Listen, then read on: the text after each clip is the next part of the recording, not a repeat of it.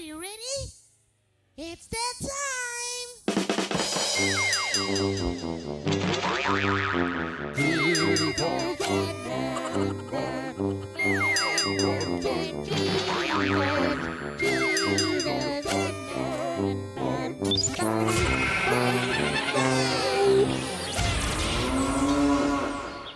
Welcome, ladies and gentlemen, and other people of the internet.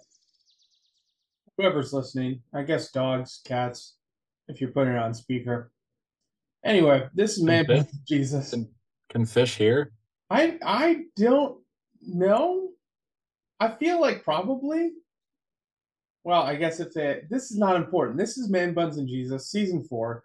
If this is the first time you've ever listened in, this introduction is actually fairly on theme for what this show is. I'm one of your hosts, Josh Laborious. I'm a pastor out in Eastvale, California. And the other voice on the podcast, if you do happen to be watching the video, the other face on the screen is Pastor Benjamin Olschlager. He is a pastor of Good Shepherd Lutheran Church over in Lake Orion, Michigan, where I presume it is colder than it is where I am. I'm sorry about that, Ben. What are we talking about today? It's honestly a pretty nice fall day here in Michigan, so I'll take it. How many degrees is it outside? I think it's about 60. Oh, that's not too bad. You're right. That is a pretty nice day. Yeah. It got a little overcast, so we'll see if the temperature drops now, but it's supposed to be a pretty good day for fall. Anyway, yeah, it's 65 degrees out here right now, so yeah, that's kind of weird. Not doing a whole lot better. You're not doing a whole lot better. Now our high for today is 81 degrees, so we'll get there. I think our high is 62, so yeah, well, yeah. Anyway, now that we've updated you on the weather for this day we're recording, before you'll actually hear this. Oh, and fish can hear. Oh, good. Now we know. Yep. So to any fish listening to this podcast too, welcome. Yeah. If you're a beta fish, don't kill your neighbor. Yeah. So today we're talking about power. And the thing that brought it up, there's this guy named Mike Bickle. Not Pickle, Bickle with a B.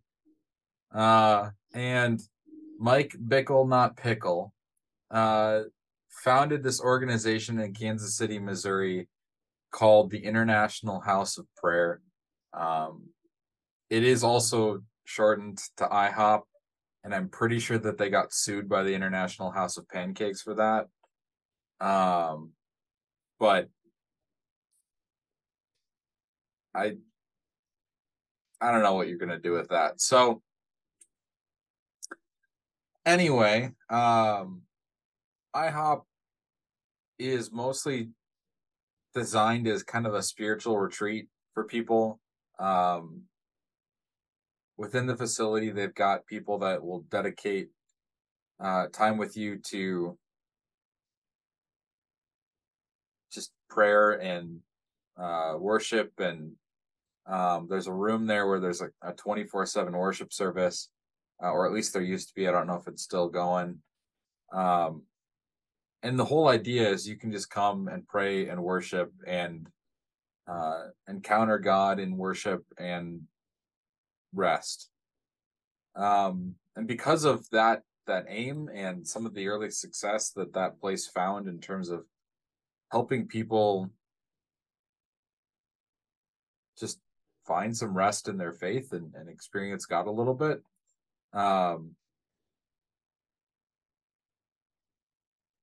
Bickle started to gain some popularity and some, we'll call it clout, in the evangelical world. And that led to issues. And there are now some very credible accusations made against him. Nothing's official yet, or nothing is fully hasn't become a lawsuit yet. No, I think there's already maybe some legal actions in the works, but he has not been declared guilty by a jury of his peers. So alleged is the word that we'll be using for Yes, everything Ben just said. yes, all Alleged. of this is allegedly. But there are some relatively credible accusations of sexual impropriety by Mike Bickle, not Pickle, and allegedly. And again, by all accounts, he started as a relatively faithful guy with a relatively faithful purpose. Create a place where people can come and worship and pray and get and experience rest and encounter God. And somehow that led to power, and that power corrupted him. And so today we're going to talk about how power corrupts, because within the church, we see instance after instance after instance of people in leadership roles abusing their role. And in my opinion, in my very humble opinion here, Josh, from my perspective, so much of that is just caused by power. It's not all necessarily like legal or documented power. Some of it's just like, now I've got cultural influence and clout kind of power. But it's all power. And it gets to people's heads and it causes problems. I think it's what's led to so much of the sexual abuse issues within churches across the world. I think it's why one of the places where you see the most cases of embezzlement are in churches. And I think it's why we'll see a lot of faithful Christians gain positions of leadership in their Christian communities and cease to be the same faithful Christian that they were beforehand. Not to say that they've lost their faith, but just to say that it's corrupted them. And so we want to look at today, like, what is power? What is it like? What is it doing? How are we to live in that realm? Because as much as it would be great to just like create a society where we didn't have to give anyone power, and this is honestly God's ideal, is we create a society where no one has any sort of power and we all just humbly submit ourselves to God and live as brothers and sisters in Christ. But we also all know that we're fallen and broken sinners, and that's not going to work because someone's going to try and take advantage of that system. And so what do we do in the here and now with power? Josh, I think we start with the definition here. So if wanna I define nail power something for us? down, at least yeah. So at least with how we're talking about it today, because obviously, like, power is also a scientific, quantifiable term, right? I want to say it's force exerted over time or something. I used to know the formula for power, but I don't anymore. Or maybe it's the potential for force exerted. That's not what we're talking about. Also, there's power in like raw power, right? Which you could talk about electricity. You could talk about people who are physically powerful.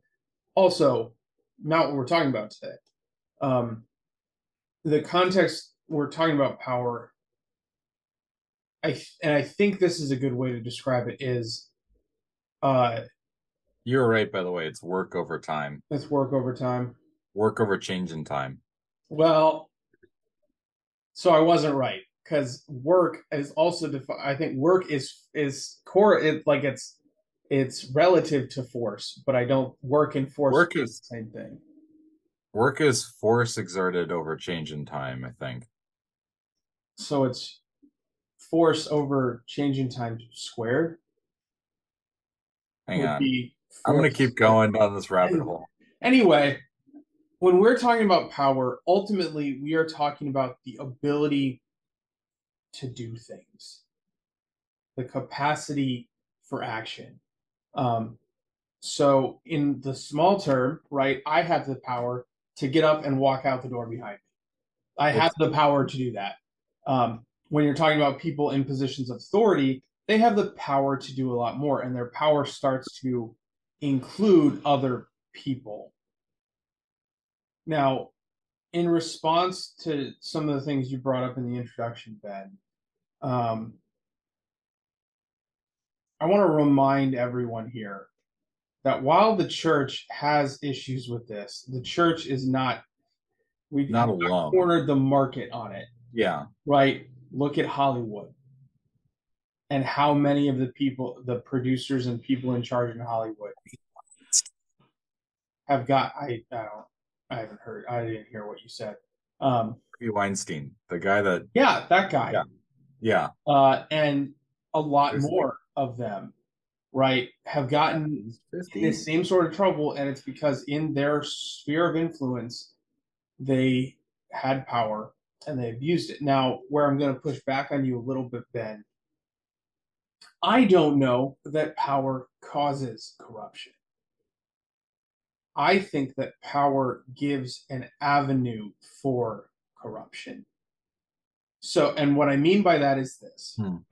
The cause for people abusing their position, and you get these instances of sexual abuse, you get these instances of embezzlement, whatever, pick your poison for how people are misusing their power. I don't think it's the power's fault. It's sinful nature that I suspect was there the whole time, right? These good Christian people that suddenly aren't good Christian people.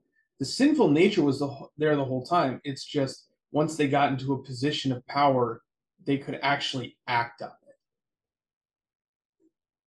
And Yeah. I'm not saying that, like, say someone who gets into a position of power and then they commit sexual indecency. I'm not saying necessarily they wanted to do that the whole time. But I would say that their nature, maybe that was something they were inclined to, and their power gave them the freedom to do so. So I wouldn't say necessarily power corrupts, but power gives you the opportunity to act on your sinful nature more fully. So for example, right, if you were in charge of no one's money but your own,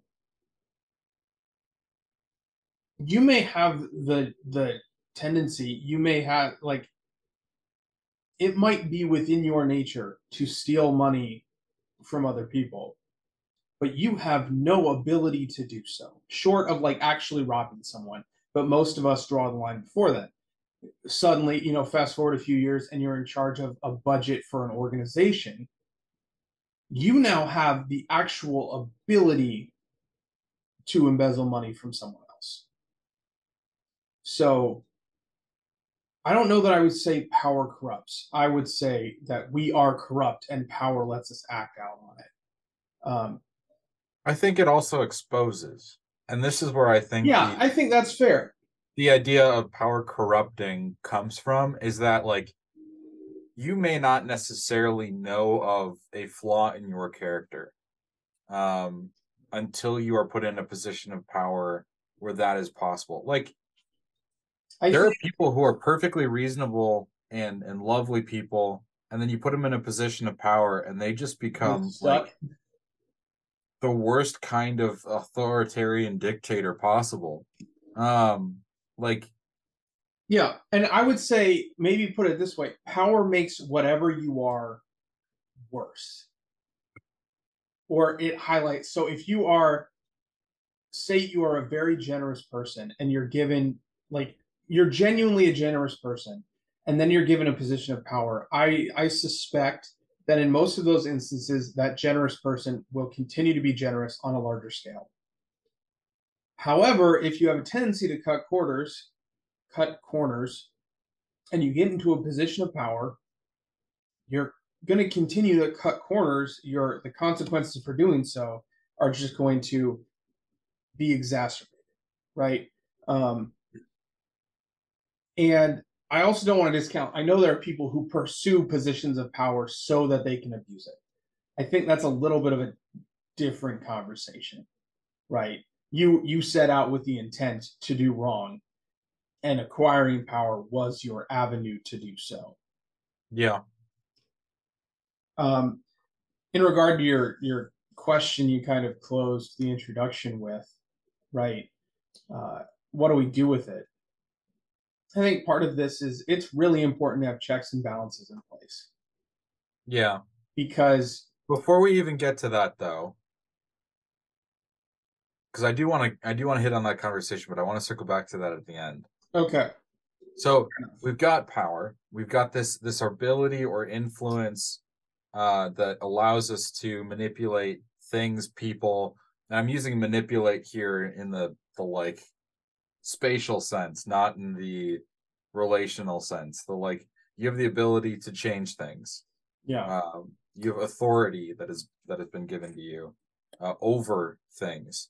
Man, I shouldn't use that word because we're gonna let's say power, because you have the power in a minute over things.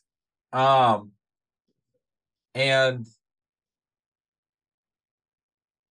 like we've talked now about how it can highlight, deficiencies in your character that were already pre-existing. It can also expose deficiencies in your character that you didn't really know existed. It can amplify deficiencies in your character that already existed. So what are some of the signs for a faithful Christian who finds themselves in a position of power that they are starting to struggle with their power?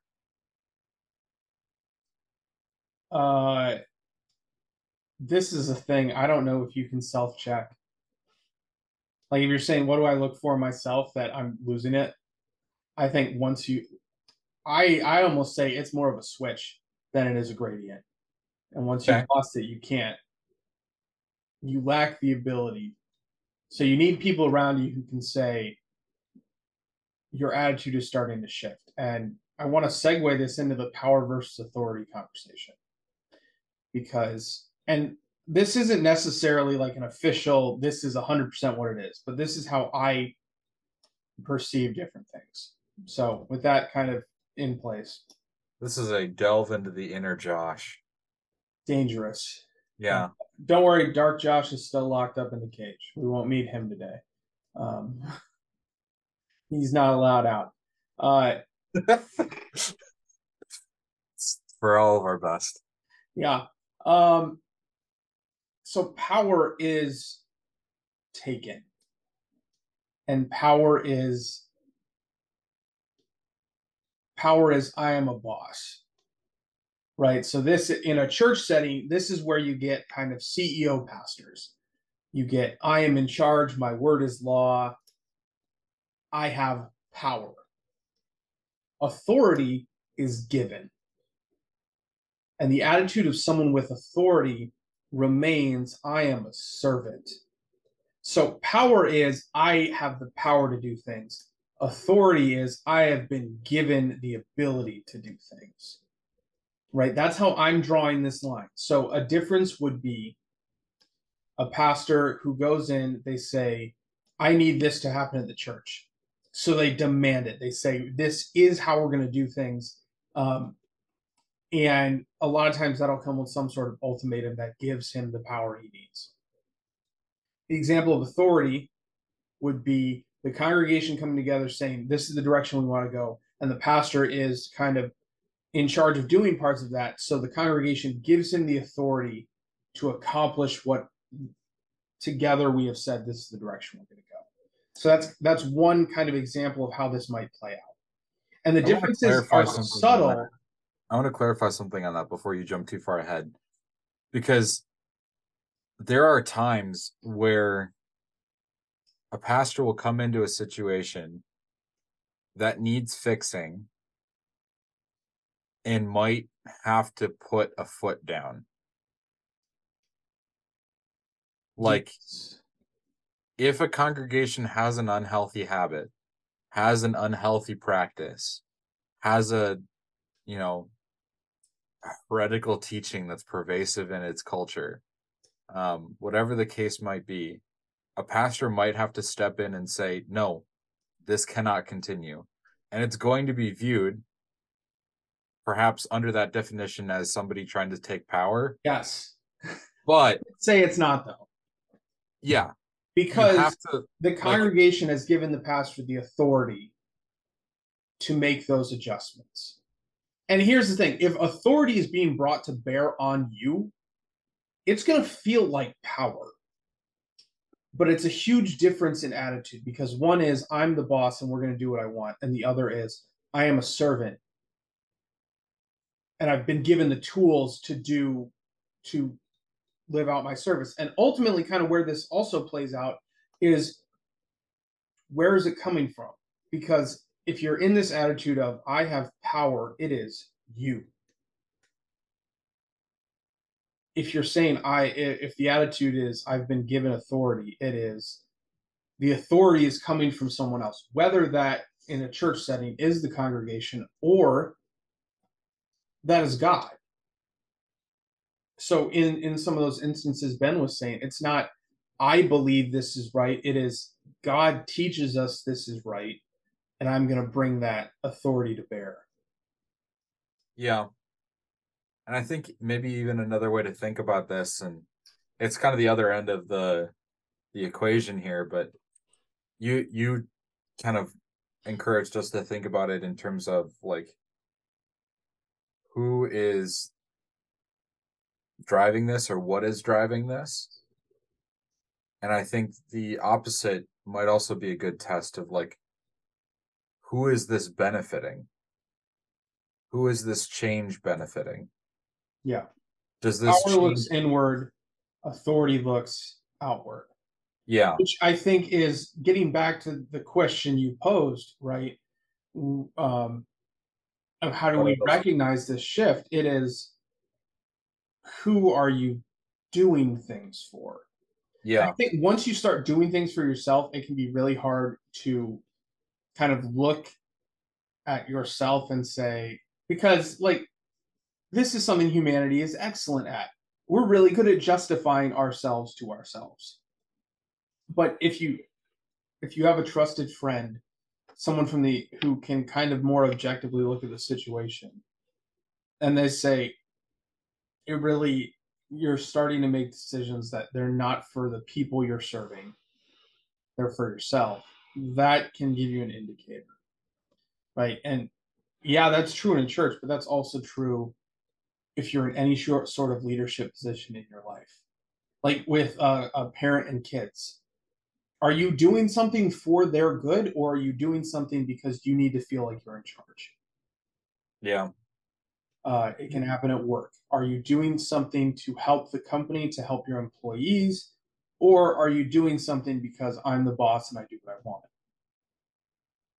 And if you feel like, if you have the God-given insight to actually check yourself in some of these situations, um to me the test is your life getting better and everyone around you is getting more frustrated, stressed, anxious, upset?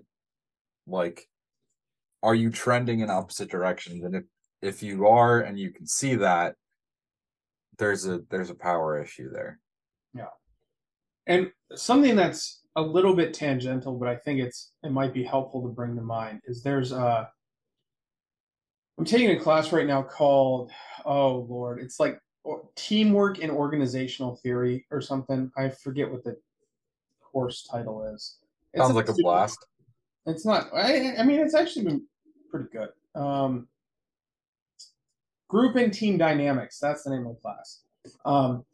And we had to read a book and do like a critique of a book by a gentleman named Pat Lencioni, and it's the ideal team player. and he's looking at specifically in an organizational setting. So this isn't necessarily in a church setting. This is in an organizational setting, especially in a professional setting.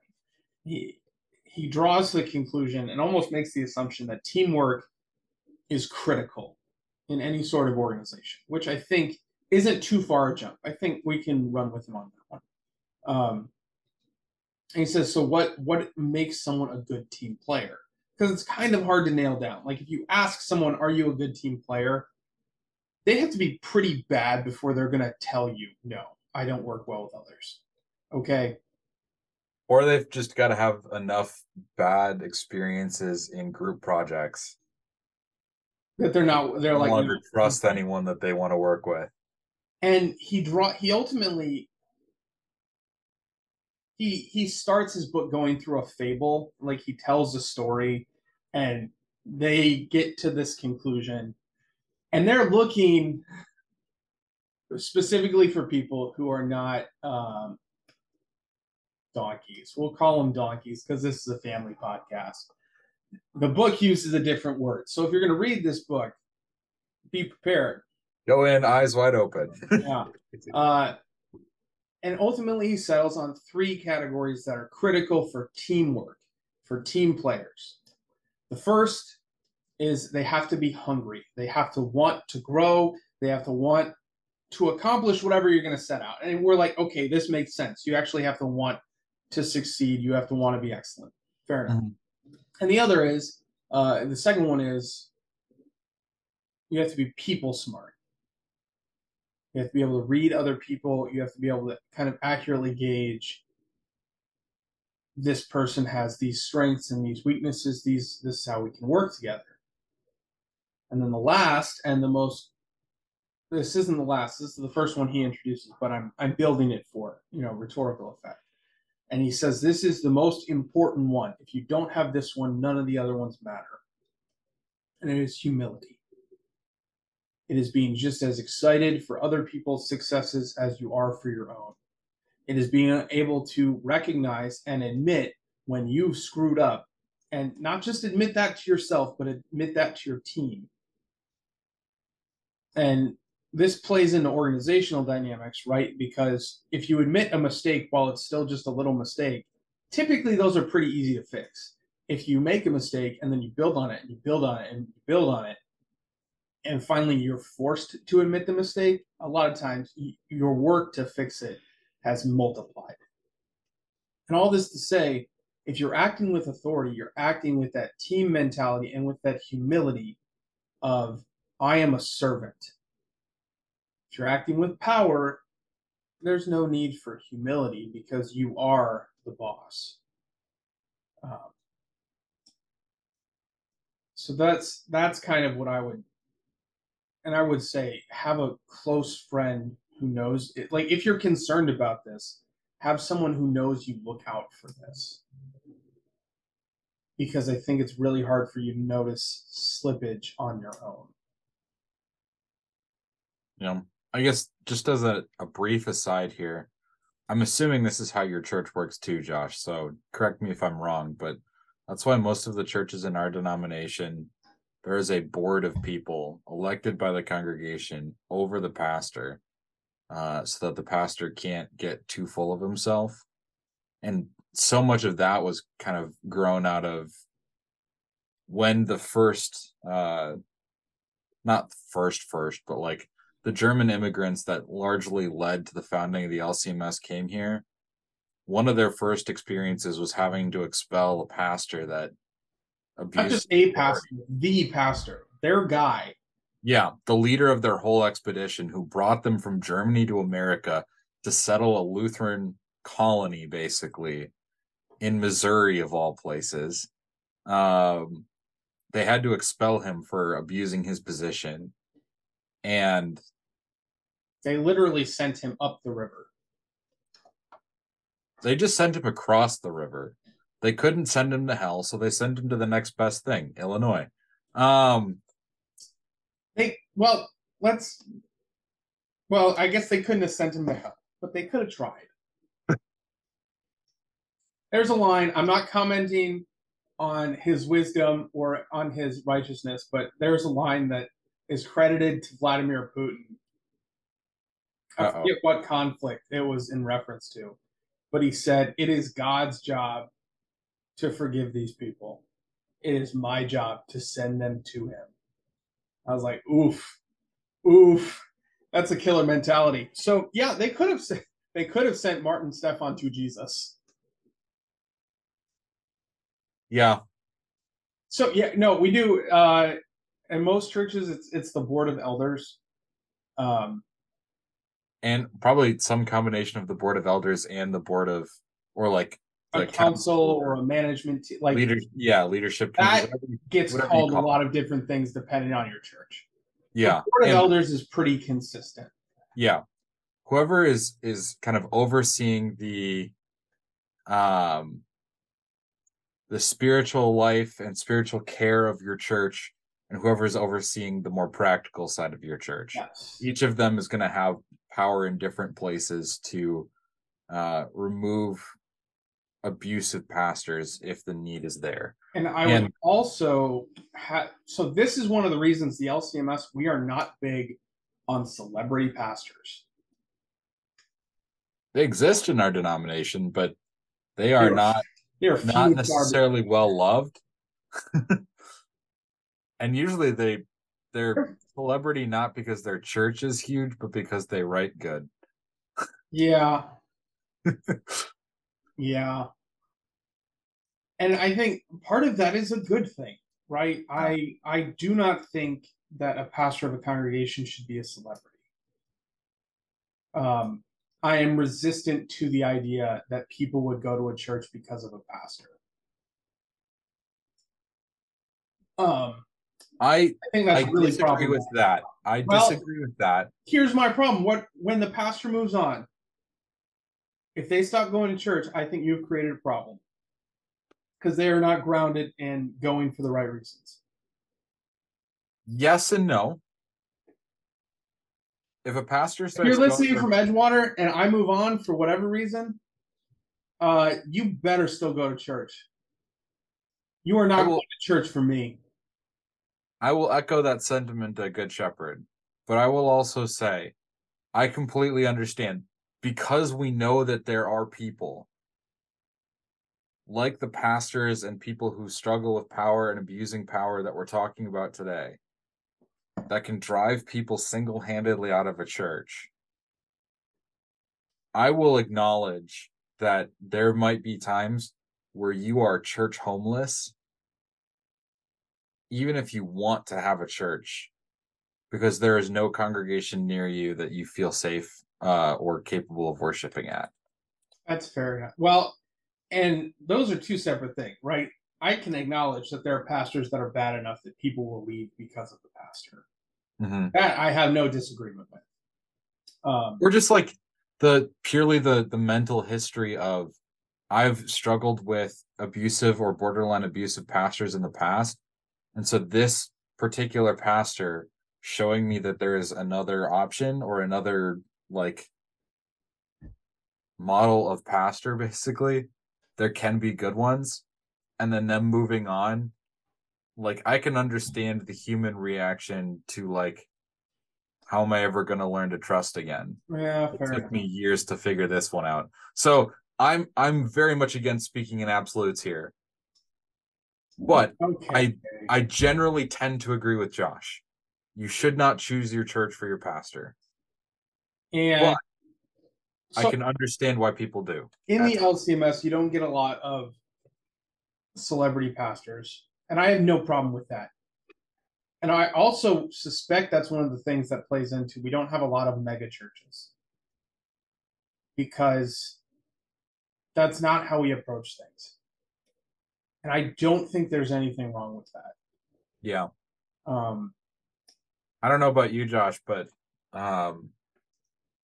I've adopted a kind of rule of thumb that my vicarage supervisor gave me, which is, if a congregation ever reaches a size where I feel like I can't reasonably shepherd the whole thing, it needs to church plant. I would agree with that. Like, if you I think you have to be strategic with that. Yeah.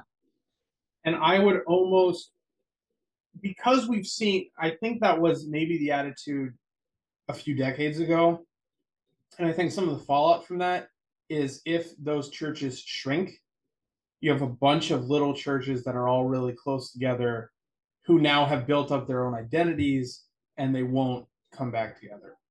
Yeah. So maybe better than church planting, I would say maybe you do satellite campuses. So you're still one church in different places with different pastors, but there's still some level of unity in the organizational structure. And that way, if the churches start to recede, your path to downsizing, I think, I mean, it's not easy, right? Because there's still going to be people who get attached to this is my location, this is my whatever. Um, but I think you probably remove some roadblocks for the future if you approach it from a satellite perspective instead of from a we're going to start an entirely separate congregation. Or just a revitalization perspective of like, so my circuit here in North Oakland, we've got, I think, 9 churches in the circuit. And of that, 6 of them are good, stable, healthy congregations. 3 of them, one of them's a mission congregation that's supported by a lot of other churches in the district at the moment. Though that's kind of changing. One of them has become a satellite campus of one of the other churches in the circuit, but still operates semi-independently. And then one of them is just it's running into some issues because of its like its past to some extent. And they're just kind of in a tough spot. But like I could, if this church exploded, reasonably say to some of my folks, hey, we have another sister congregation 10 to 15 minutes up the road. If you live closer to that one, go support them. Go jump over there. Help them afford a full-time pastor. Help them continue to grow and do things in their area. And if you live closer to that one already, like great, go support your local community church. I know that's not necessarily an option where you're at, Josh, but like no, there aren't enough of us nearby. But like there are some areas where that's possible. Yeah, I think if we get better at this attitude of we are the church instead of we are a bunch of individual churches. Yeah. Yeah. And the other thing with satellites, I'll give them more credit for is they make resource sharing a lot easier. Yeah. So, yeah. Yeah. I mean, if you go in with the attitude of like we want to plant another congregation and we want to cooperate with this congregation to the best of our abilities and share resources and like all of that's there from the outset, I don't think you necessarily need to view it as a satellite. You can still have it be its own independent thing. But like so we're way down a sidebar. Yeah, we're so much of this to me is just like how we view our churches rather than which the advantage of like a satellite added and you don't have to call it that, but it gives you the imagery of this is a network rather than this is our tree and that's their tree, but they're separate trees. They're the same species of tree, but they're separate trees. Anyway, and to operate like fungi. Yeah. With what do they call them? There's a species of mushroom that I can't remember what it's called, which is I know very helpful, but like will cover football field sized areas with caps, but it's all connected underground through shoot, what are they called? They're not roots. System? What? A root system? I don't know. It's not roots, but like I mean that's kind of the idea is we are already invisibly connected, one church to another. So let's use those connections. Yeah. And use them so the whole system grows. Yeah.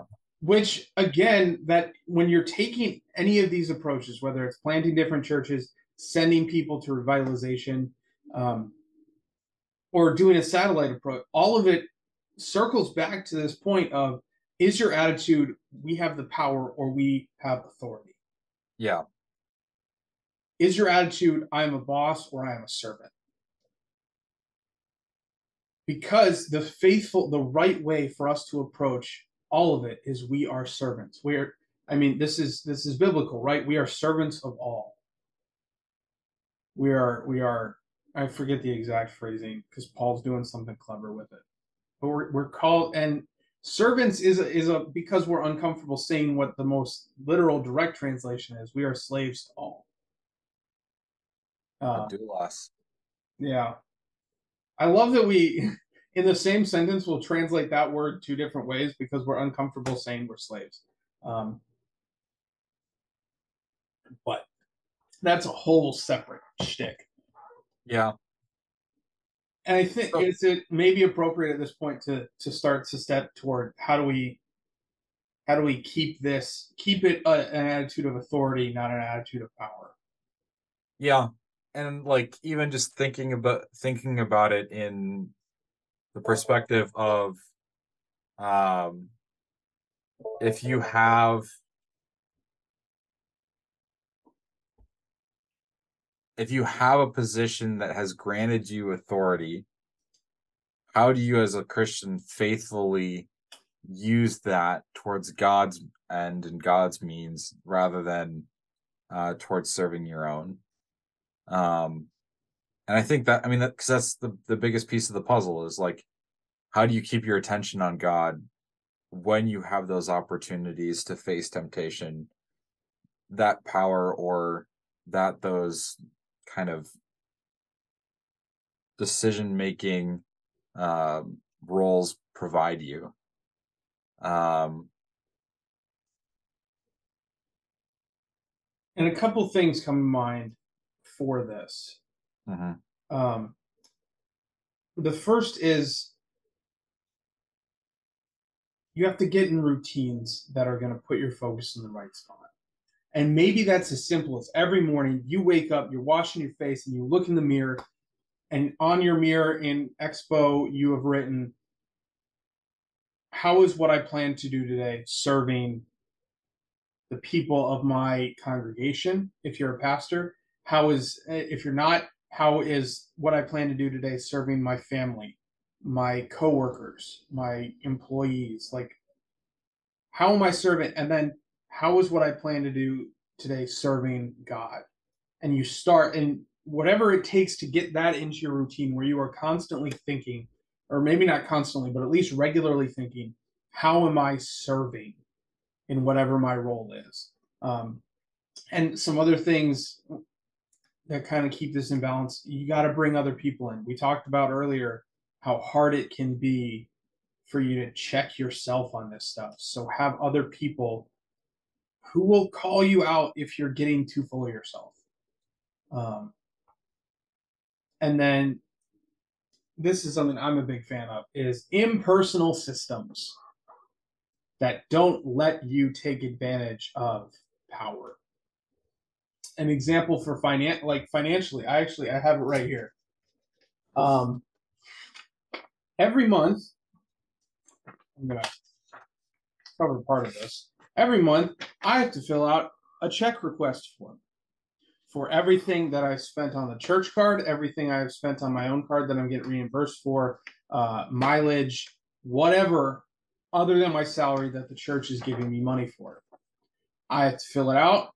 I have to include a breakdown of my expenses. I have to include any receipts that I have. We are a church with one person, and I spend less than 1% of the budget a month with everything I spend money on. Sometimes I think this is overkill. Because sometimes it's a pain in the tail to fill out all this paperwork. But I guarantee I'm not going to be misusing the church's money, because there is a robust system in place that you just got to do it.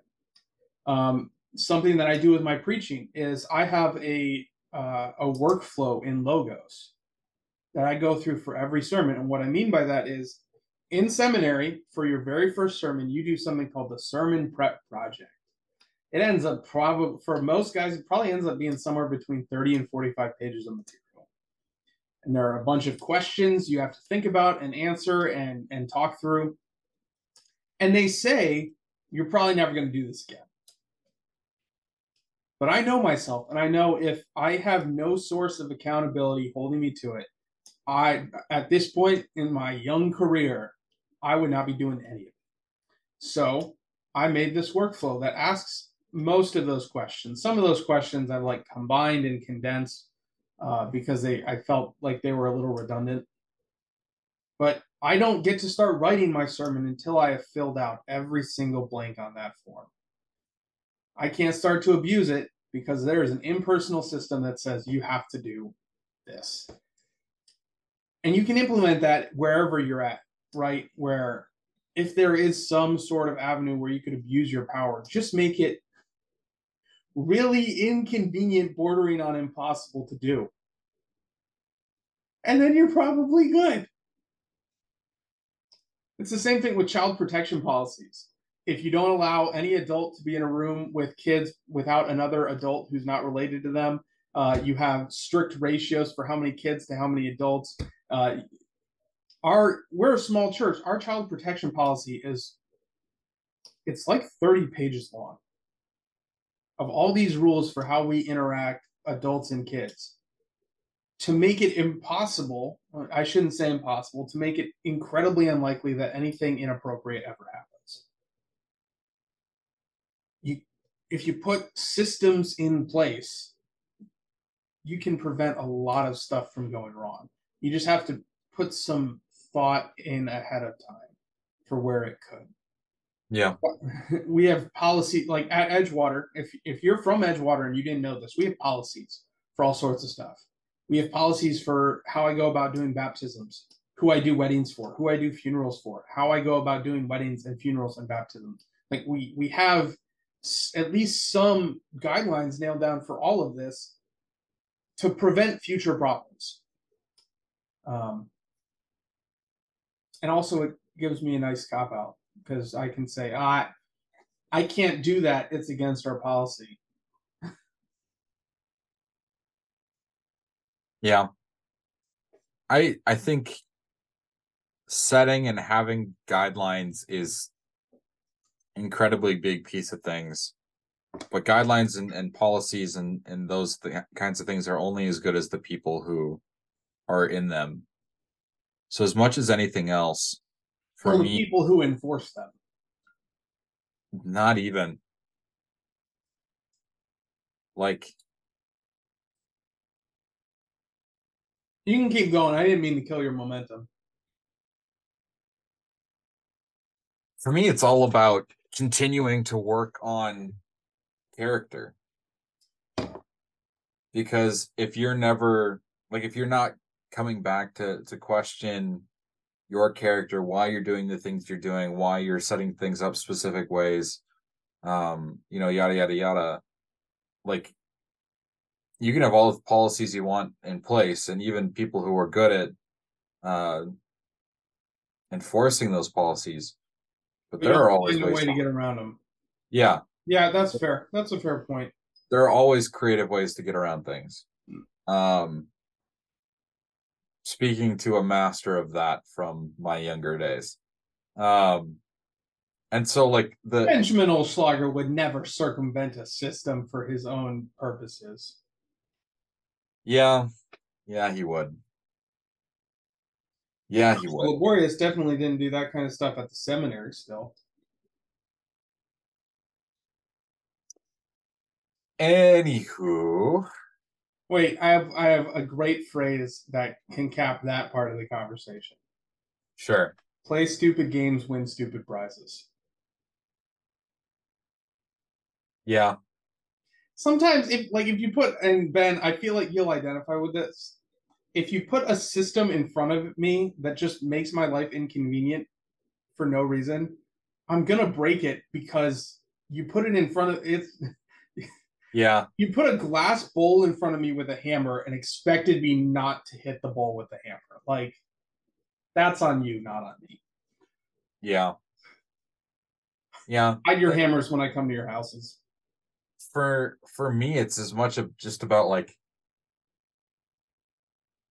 even if something is well meaning and well designed, if it's inefficient, I hate it. I hate it. I hate it. I hate it. I hate it. And so like I don't mind a little bit of inefficiency if it leads to a more faithful product in the end. Like if I keep like general track of what I do on a day in day out basis, kind of like this chunk of time I was doing this kind of thing. So like today, um this morning I've worked on some education stuff for confirmation. I've started prepping for Sunday a little bit. I've like, but I would classify pretty much this whole day as just like um, administration and prep. I wouldn't necessarily like break it down into 15-minute increments. If somebody made me break it down into 15-minute increments, I would hate that. But like, I try to keep a general track on what I'm doing so that I can kind of like let people know if I'm overexerting myself in one area or another. Um, and I can usually remember back enough what I was working on that led to things taking so long that um, I spent all that time in the first place. But again, that's a minor inefficiency that allows me to communicate better in the future, which might be a worthwhile thing. Where the major inefficiency of having to keep track of every minute of every day would just drive me bananas. And like to the point where I know that I would struggle with that. And all of that is to say, that's why for me, character is a bigger deal. Because if you find somebody of good character, and I'm not necessarily saying that I am the like archetype of great character. I have flaws that I need to work on for sure. But as long as I'm trying to work on that and as long as I'm being held in check on some of those things, there's a lot less wiggle room for me to abuse my position and power than I think there would be even if there was policies in place. So character development and people to encourage you and hold you accountable in that character development far more important to me than any sort of policy. And I think that kind of brings us to maybe a good opportunity for takeaways here, Josh. Where like we know that being put in a situation where you are given power can cause problems. We know that there are issues with that in the church, just as there are issues with that in the secular world. So if you were trying to get somebody to take one thing away from this about how we as Christians use power or use authority or handle these positions, what would that be? I think my major takeaway for you guys today, I almost said this morning, and I was like that. I can't control when you listen to it. Is Just to like you can't tell approach us what to do. is to approach any authority, any position of power or authority you have with the attitude of a servant, in that you're using it to serve others. Because I think if we keep that attitude front and center, a lot of these other problems are not going to become problems because we're constantly being, how can I serve the people around me? What about you, Ben? What's your takeaway for the day? watch the movie Dune, Oh, fair enough. Part 1. Oh, I forgot to circle that in to you. Yeah, there's a great scene in the new Dune movie that came out in 21, where if you haven't read Dune or seen Dune, there's a lot of nerdiness that goes on there. I had to stop like 10 times in the first 20 minutes of the movie to explain things to my wife as we were watching it the other day. But I mean, there's enough background material that it could be complicated. Well, hasn't he written like 27 books in that series? I don't know how many Herbert was directly responsible for, but they're like between he and so Frank Herbert, the author, one of his kids, and I think a couple of other ghostwriters have kind of taken up the series. So it's gigantic. But if you're looking for something to read. But within the new movie, there's this great scene where the main character and his father are literally in a cemetery, kind of reminiscing on how his father came to power and how it kind of reflects on his approach. And the takeaway from that whole scene was the best kind of attitude to take into rising into a position of authority or power is to not want it. Because if you're in a position where you want that power, you want that authority, you want that ability to affect and control change, chances are that you've got blinders up somewhere in terms of how you're seeing the situation and your ability to read and react to things. But if you aren't necessarily actively seeking out a position of power and authority, that puts you in a much better position to see how the world is actually operating and come into it with a mindset of like, here's where the inefficiencies are, here's where the abuses of power are, here's where the sin is that we need to correct and improve. So that's my takeaway, Josh. And it seems like it's probably time to remind people to, like subscribe to the places that we publish this on. And yeah, do that. We're on all the big ones, and some of the small ones. Like I occasionally get emails, claim your podcast on podunkpodcast.net, and I'm like, no, I'm not going to, but that's okay for hosting us, I guess. Yeah, so subscribe. That helps the podcast. That helps our egos, I guess, a little bit. Let us know if there's stuff that you want us to talk about on the podcast. And if you need a way to do that because you don't have a way to directly contact us, our Facebook page is always an option. We check it. Ish. And if you want to come on the podcast, we'd love to have you. We're kind of scheduled out maybe for a minute. For a hot minute here. But we'll get you on the schedule. We will. Because Speaking we love to talk. Season 5 next week, everybody. You've been waiting for a long time, and we're finally there. Yep. It's going to be a blast. We've even planned for this. Yeah. It's dangerous. There's a spreadsheet and everything, folks. Yep. With that, I think that's all of our plugs. Buy our shirt, I guess. Yeah. Brothers and sisters, go in peace. Serve the Lord. Thanks be to God.